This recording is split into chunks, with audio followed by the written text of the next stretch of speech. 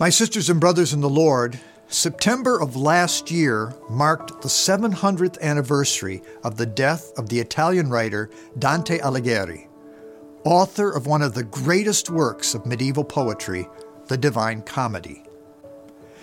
Dante's poem is written in 3 parts.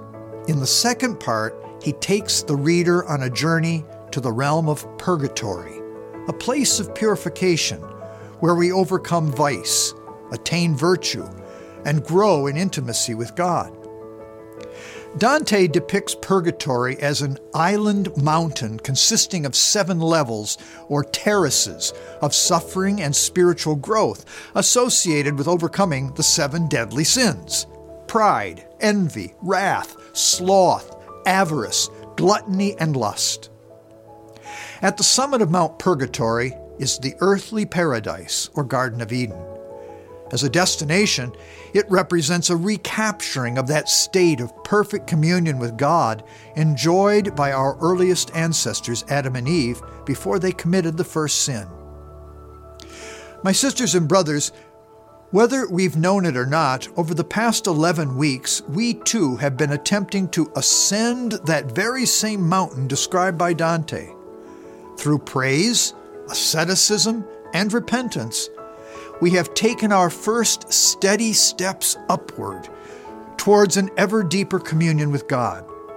This journey has been made possible through the incarnation of Jesus Christ, our new Adam, and inspired and protected by his Blessed Mother, Mary, our new Eve. Thank you for joining me on the journey so far. I couldn't have asked for better company. This week, I would like us to pause, pray, and reflect upon where we have been and where we are going as disciples together on the way.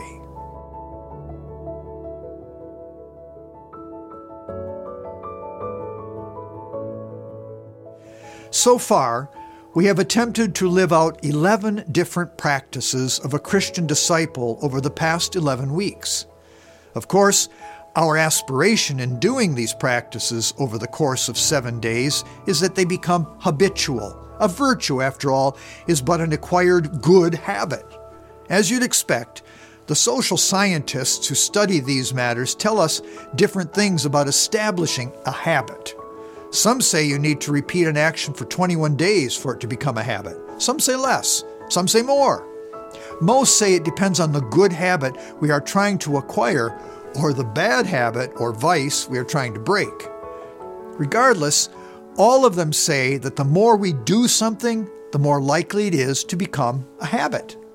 Hence, this week, let us prayerfully look back on the previous 11 habits of a Christian disciple which we've attempted to live out.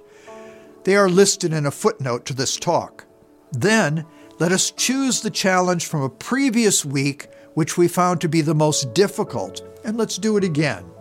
That's our challenge for this week. It's a repeat. Remember, God's love for us does not depend upon our doing difficult things. He has loved us for all eternity. At the same time, however, it is also true that the more demanding a thing is, the more value it tends to have for us, and thus the more it changes us. Nothing worthwhile in this life is ever easy to achieve. As St. Rose of Lima said over 400 years ago, without the burden of afflictions, it is impossible to reach the height of grace. The gift of grace increases as the struggle increases. Like all the great saints, she also knew that God treasures the sacrifices that we make for him. Why?